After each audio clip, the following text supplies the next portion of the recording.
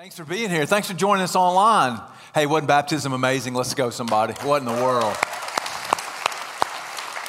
Hey, you may be wondering, when they're in the water and we don't have it mic'd up and you're wondering what they're saying to people in the water. I get asked that question a lot, like what are they saying? And what they're telling them is the secret words to get into heaven. You should know that. And so if you don't get baptized, you won't know how to get in. That is just a joke, so don't believe that. I'm just kidding. But what they are saying is, who is your Lord and Savior? And they'll say, Jesus. And then they'll say, in the name of the Father who loves you, the Son who died for you, and the Spirit who lives in you. I baptize you. Bam, bam, and then we're done, right?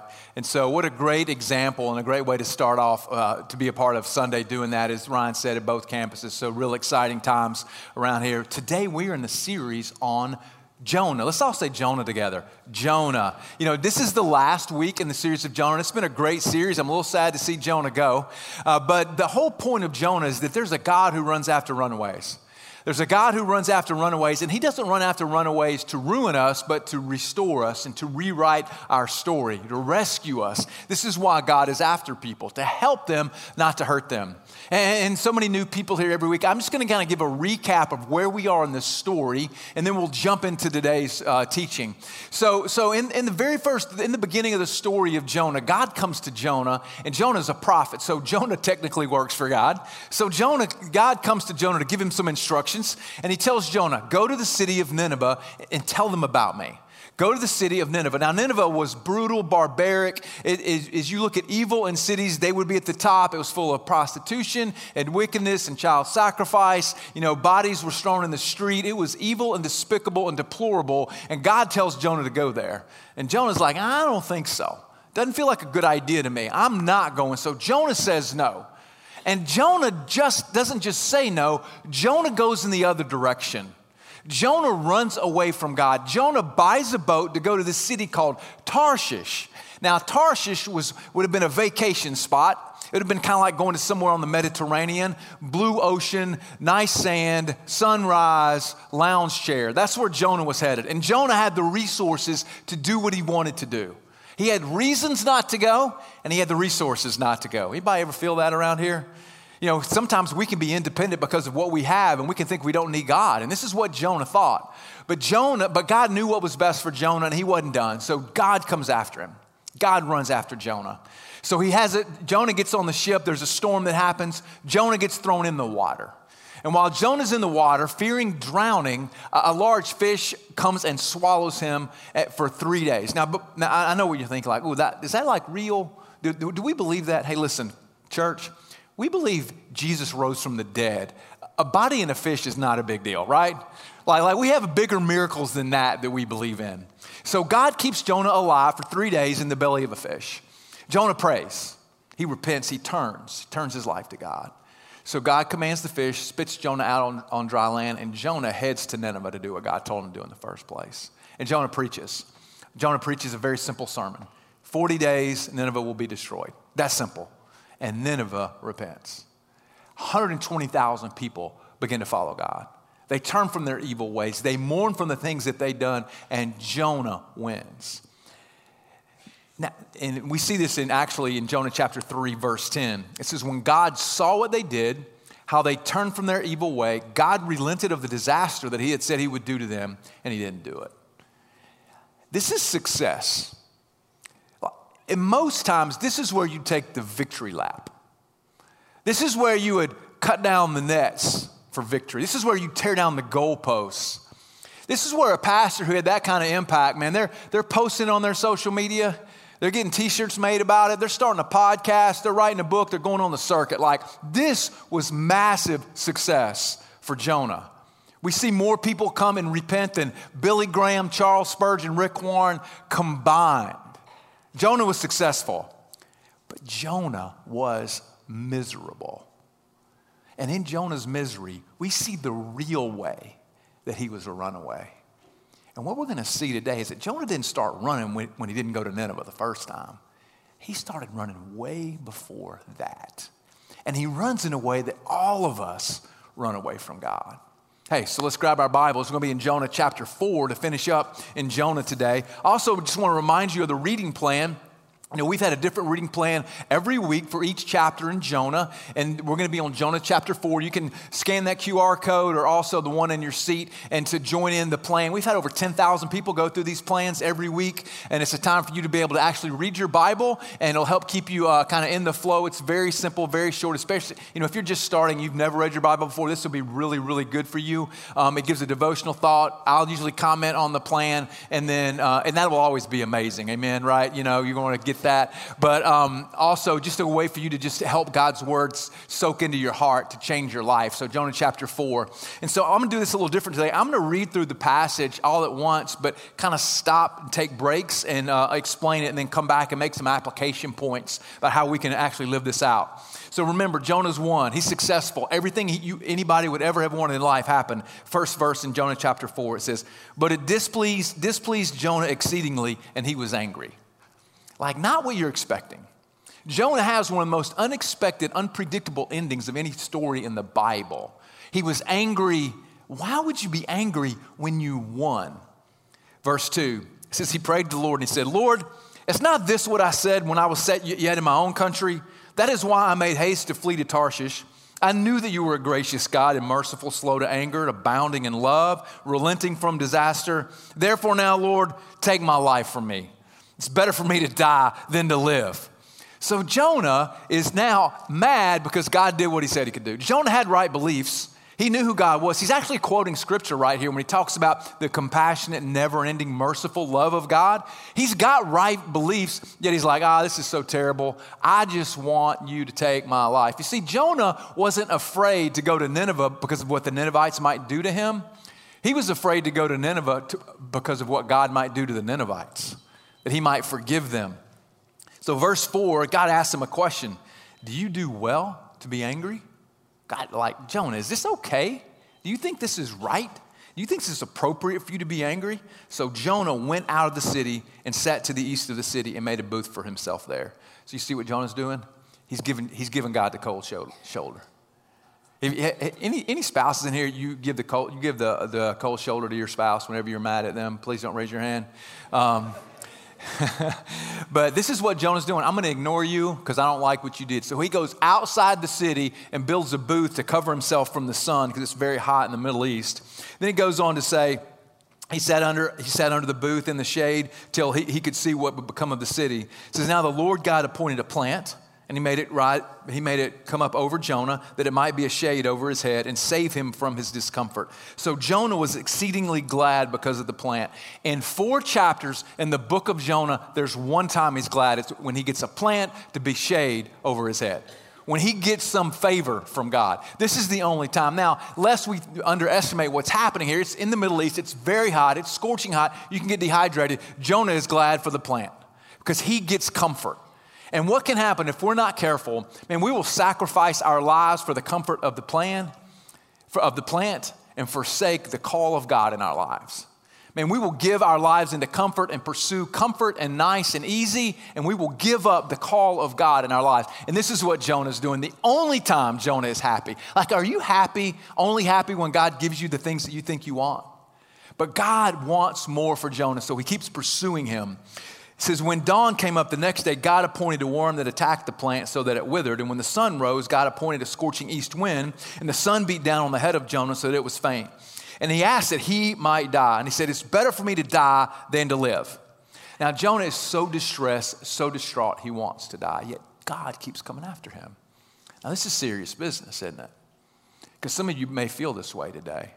You may feel anxious and stressed. You may feel suicidal and depressed. You may feel like nobody cares, nobody values you, and you don't know where to turn. The story of Jonah is you've got a God coming after you, a God who loves you, a God who gives you value, and a God who wants you to be restored and to be whole and to live with encouragement and hope in the future. Man, if that's you today, God's chasing you by putting you in this room today. So let's not follow the path of Jonah. Let's follow the path of God. So we see him go on. God asked him again, do you do well to be angry for the plant? And he said, yes, I do well to be angry enough to die. And the Lord said, like he's in full-on temper tantrum right here, right? Like, have you ever been in the grocery store and a little kid, like a 3-year-old, doesn't get the candy they want and they just flail out in the middle of the floor screaming? Anybody? Nobody? Anybody? Anybody ever had a kid do that? I mean, my kids were perfect, but your kids probably not. Like it is, if you've never experienced that, you haven't lived yet. You're not really parenting until you experience that. This is what Jonah's doing. And Jonah's just, you pity the plant, and God says to him, you pity the plant for which you did not labor. You didn't make it grow, which came into being in a night and perished in a night. In other words, it was just alive that quick. Should I not pity Nineveh, that great city in which there are more than 120,000 persons who don't know their right hand from their left, and also much cattle? And so in that, we see the graciousness, love of God. The thing that Jonah had right belief. Like he believed the right things about God. He'd been to the Bible studies. He had been to the worship services. Man, he had done schooling. He'd been to Bible school. I mean, Jonah knew the right things. He had right belief. This was not a theology problem. It's not how he was running away. Jonah actually had right behavior. If you think about it, he did what God wanted him to do. He went to Nineveh begrudgingly, but he went. See, Jonah he had the right behavior, he had the right beliefs, but Jonah had the wrong heart. Jonah had the wrong heart. And this is what God is after. He's after who we are at the core of our being. God is after who we center our lives on, us or on him. You see, in this moment, we have a tale of two hearts. We have Jonah's heart, and we have God's heart. And we have Jonah's heart that's judgmental, and God's heart that is forgiving. We have Jonah's heart that's selfish, and God's heart that's sacrificial. We have Jonah's heart that is centered on himself. We have God's heart who is centered on his people. And we get to choose. Like, which heart do we want to live out of? The Jonah heart, the self-centered heart, the me first mentality, that everything revolves around me, or God first, God's purposes, God's love, God's glory. Like we get to pick. And this is the story, this is the question that's posed to us in the story of Jonah. This question is aimed at us. Man, Jonah was a runaway, and he's the runaway the same way that we are. Yom Kippur is one of the high holy days in the Jewish religion. And one of the things that they will do during this particular time is they will read through the book of Jonah, and at the end, everyone will say together, "We are Jonah." Just to remind themselves of areas where they're Jonah. And we are.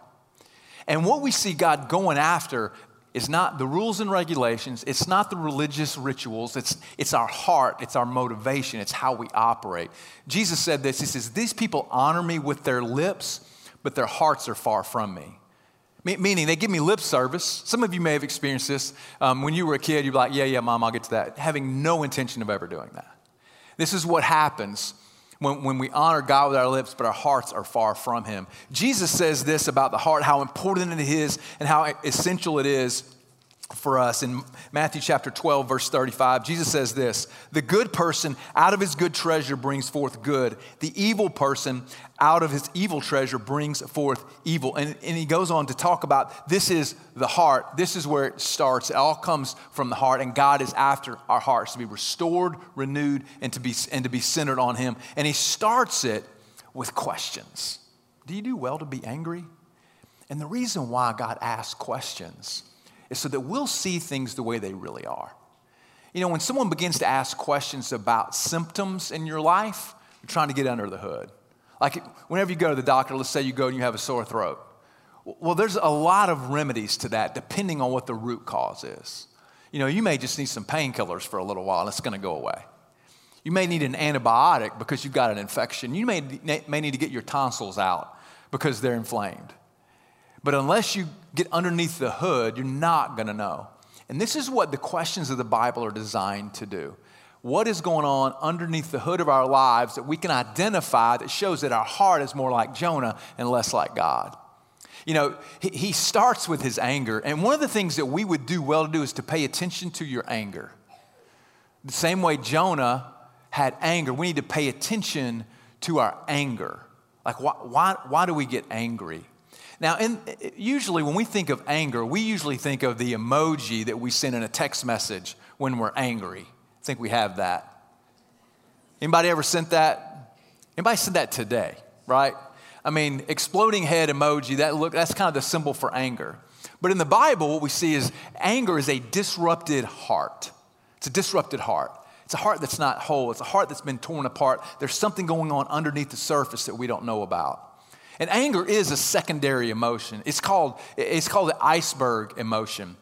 You know, icebergs, you only see the 10% that's above the waterline and 90% is below the waterline. And that's the way it is with anger. It's when you see someone who's angry, you're not really seeing the reason why they're angry.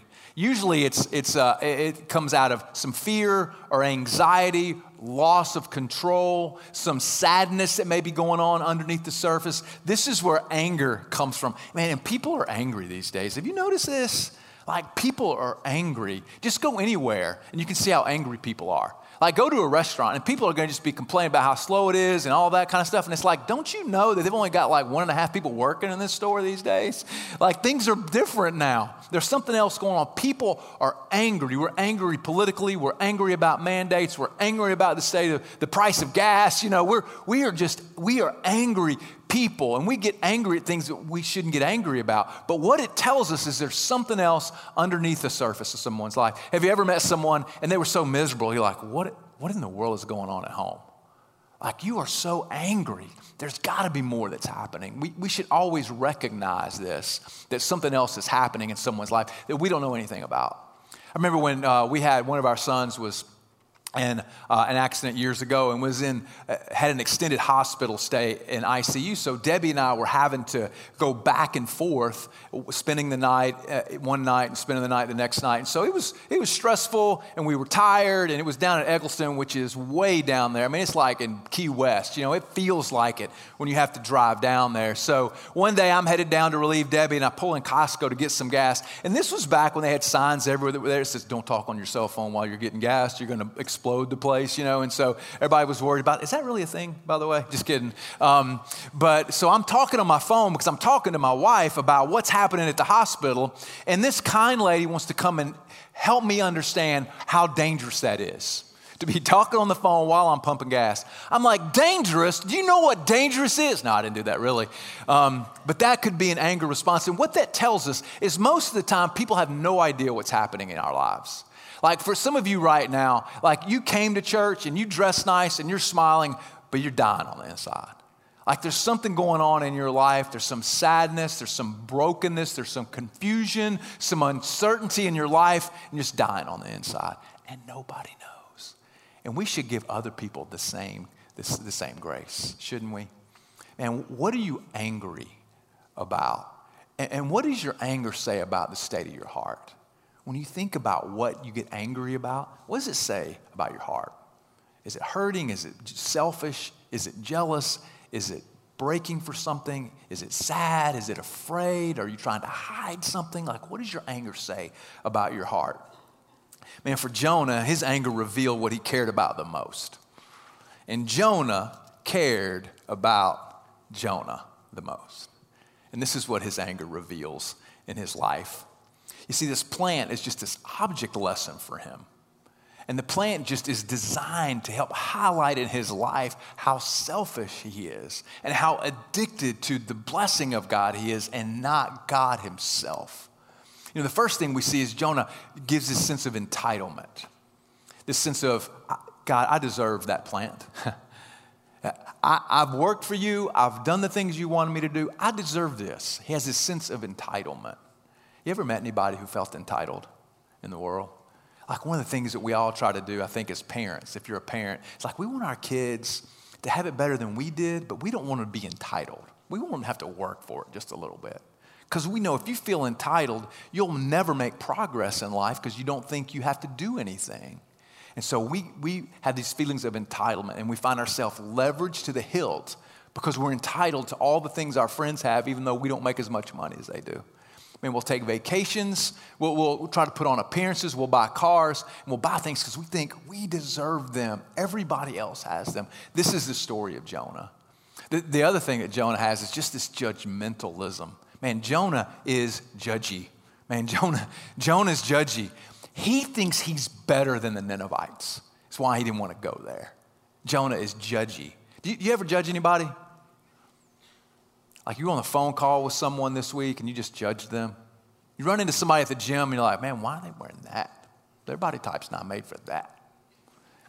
You know, I don't know where that came from, but hey, this is just how we roll around here. Debbie and I were on the phone this week. Well, she was on the phone. So a little over, it's been almost 2 years now. We started getting a bill from the hospital for a doctor's appointment that happened like April of 2020 when nobody was going to the doctor. Everything was canceled. We didn't go. And we've been getting this bill for 2 years. And finally, they turned it over to collections.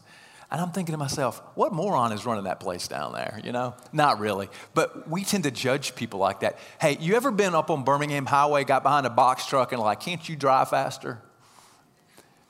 Man, have you ever been on the phone with someone? If you've never seen judgment, you should go down to the airport when it's raining and flights are delayed and stand in the Delta ticket line and just see what happens.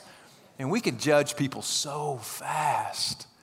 There's a phrase that I always try to remember, and that phrase is this: be kind, for everyone faces a great battle. And we don't know what people are going through.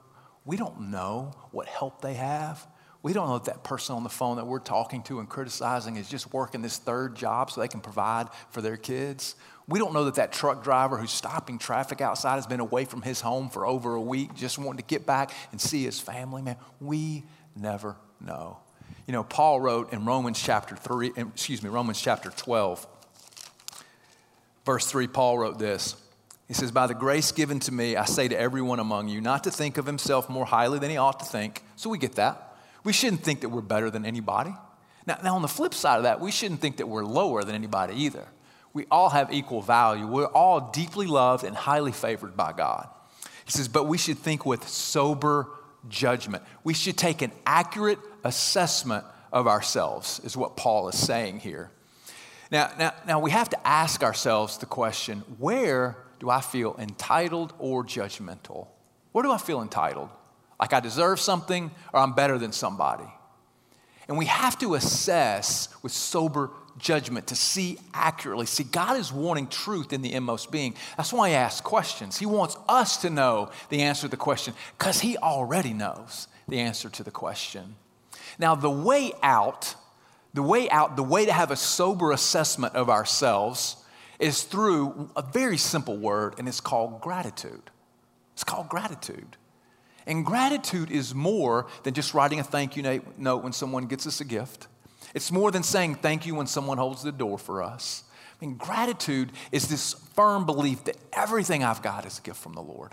That I should say thank you for everything that I got. That when I wake up in the morning and I see the weather and I have a new day and I'm able to move forward, I say thank you for that. When I hear the birds chirping outside and the sun's up later in the day now that time has changed, I should say thank you for that.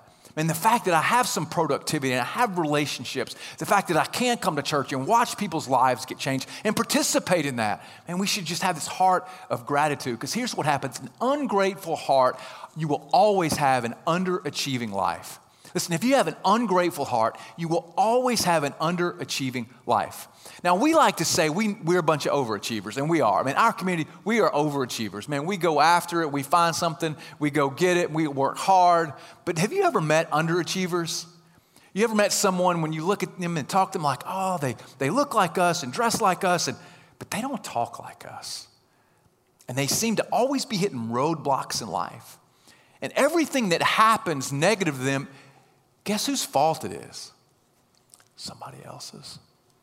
And there's never a path forward when you live with an ungrateful heart. And this is Jonah's problem. Jonah lives in this entitled heart, this me heart. He's not grateful for all that God had done through him. 120,000 people got saved. Like, he made a difference in the world. And he's still angry and displeased at God. But then we see God's heart show up.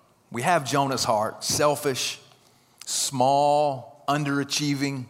Then we see God's heart there at the end of that chapter. It says, the Lord said, you pitied the plant, which you didn't labor.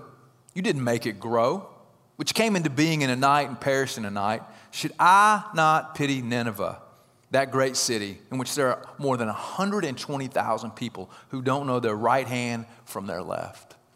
And so we see God's heart. What's funny is he says they don't know their right hand from their left. He's not criticizing them. He's not being like, they're idiots. They don't know what they're doing. They can't even determine left or right. What he's saying is like they're little children that need help. What he's saying is they don't know the way out. They have no idea how good I am. They've never understood the promises of God, and you should go show them. You see, Jonah was angry. He had a disrupted heart. God was compassionate, which means he had a broken heart. And that's the difference between Jonah and God, and many times that's the difference between us and God. You know, the word that's used when he says, I pitied the Ninevites, it's that word for compassion. We get an illustration of this in the Bible. The word comes from a word that talks about a mom caring deeply, being deeply disturbed for her children, wanting to care deeply, being deeply moved to care for her children. There's a story over earlier in the Bible about King Solomon. Maybe you've heard of him. Solomon was known as the wisest king to ever live. If Solomon were alive today, he would have greater wealth. He would be the number one richest person in the world, more than anybody who's alive today, because he had so much fortune and so much wisdom. And one of the first opportunities he had to express that wisdom was with two moms. These two moms had both just had newborns, and unfortunately, one of the moms, her baby had died. And so at night, she went and buried her child and came and stole the other baby from the other mom. So they had this dispute, this argument. Nobody could figure out who the baby belonged to. So they go to Solomon. Solomon, in all his wisdom, says this: hey, just cut the child in half. Y'all can share. And one mom said, no. You can have the baby. I'll go without. And Solomon said, that's the real mom, because he saw her compassion for her child. And this is the compassion that God has for us. Cares deeply for us, values us, and is chasing after us. You know, in the Bible, there's been a study in the New Testament about the emotional life of Jesus. Hands down, it was his compassion. Hands down, it was the way he cared for people. It was his patience and pursuit and love of people. This is what we see in the life of Jesus. Man, we have to ask ourselves the question, when does my heart break? What does your heart break for? What does your heart break for? You know, it's okay to be angry at times, as long as you're angry for the things God is angry about. Like, what do you think God is angry about? Fatherless children, refugees, homeless, people who are lost without a way home, people who are living without purpose and hope, people who have no belief in their future. Man, that's what God is angry about. That's why God's heart breaks. Man, what does your heart break for? You know, at the end of the day, the story of Jonah, it isn't really about Jonah. And it's not even about the Ninevites. You see, the story of Jonah is the story of Jesus. You know, there's a place in the Bible where Jesus says he is the greater Jonah. Over in Matthew chapter 12, they come to Jesus and they ask him for a sign, right? They're like, hey, show us a sign, prove that you're real. Hey, we just want to see it because we'll follow you then, even though they wouldn't have. And these are the religious leaders of the day. And so they ask him for a sign, and Jesus says this. He says, you know, this generation seeks for a sign, but no sign will be given to it except. So like, what would you put here if you're Jesus? Should be something pretty important. He says, no sign will be given it except the sign of the prophet Jonah. For just as Jonah was 3 days and 3 nights in the belly of the great fish, so will the Son of Man be 3 days and 3 nights in the heart of the earth. So in this moment, Jesus is predicting his death, his burial, and his resurrection as he talks about Jonah. Then he goes on to say, the men of Nineveh will rise up at the judgment of this generation, because they repented, meaning Nineveh repented at the preaching of Jonah, and behold, something greater than Jonah is here. So all the chasing that God did for Jonah is evident and real in the person of Jesus. Man, that Jesus left heaven to come be with us, to move into the neighborhood, to talk about the things that nobody wants to talk about, to help people be free from addiction and marital conflict and destruction and divorce and death and homelessness. Jesus came for that, and he chased after us for that. Jesus was notorious for asking questions, and I want to close today with a question that Jesus asked that we all got to wrestle with, And this was the question he would ask anybody when they asked him for something. He would say, what do you want? What do you want? And as you examine your life, what do you want? Do you want to just live life under a plan of comfort, consistency, meaninglessness? Or do you want to live your life storing up treasure in eternity, a life of purpose and hope and meaning? Like, this is the promise of the God who's chasing after you today. The promise is life. The promise is freedom. The promise is hope. The promise is a future. The promise is help. That's the promise of God, not anger and condemnation and judgment. Like, what do you want? Let's pray together.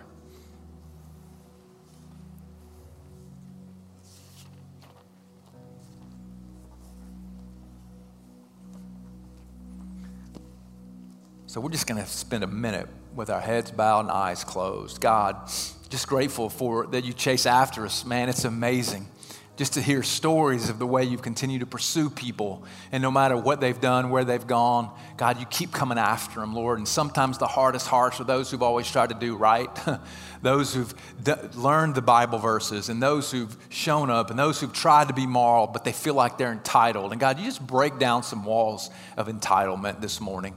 God, that you would just help us to see areas where we're like Jonah, man, where our heart is just self-centered and it's just withering away. And God, you're not able to use us. And I just pray, God, you give us eyes to see that. Lord, that our preferences have become our principles, God, that they've become the main thing in our life. And God, you just help us to escape those today. Lord, help us to look under the hood of our anger, just to know what you're doing and to see where the real problem is so we can get real solutions and real help, Lord. And so with our heads bowed and eyes closed, just want to be able to help you today. You know, the greatest step you will ever take is if you want life and life eternal, the greatest step that you can take is to follow Jesus today. And I just want to help you be able to do that.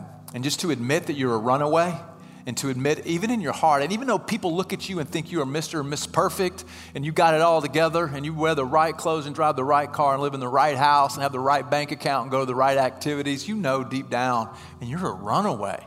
Because your life's become about you, and you didn't even mean for that to happen. So I just want to help lead you in a prayer today so that you can be caught today.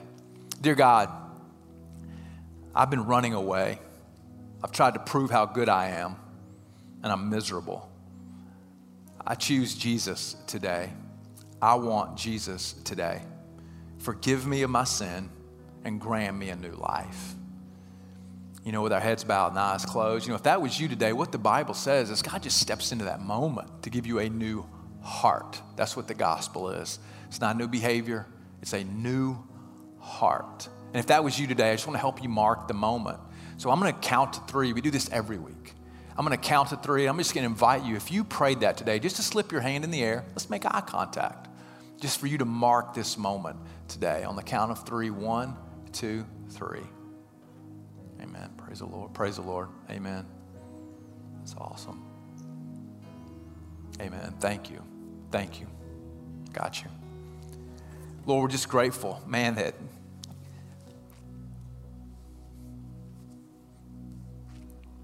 you just chase after us, God, in ways that we can't even know, in ways that seem like coincidence, God, but you're chasing us down so that you can restore us, redeem us, and rewrite our story.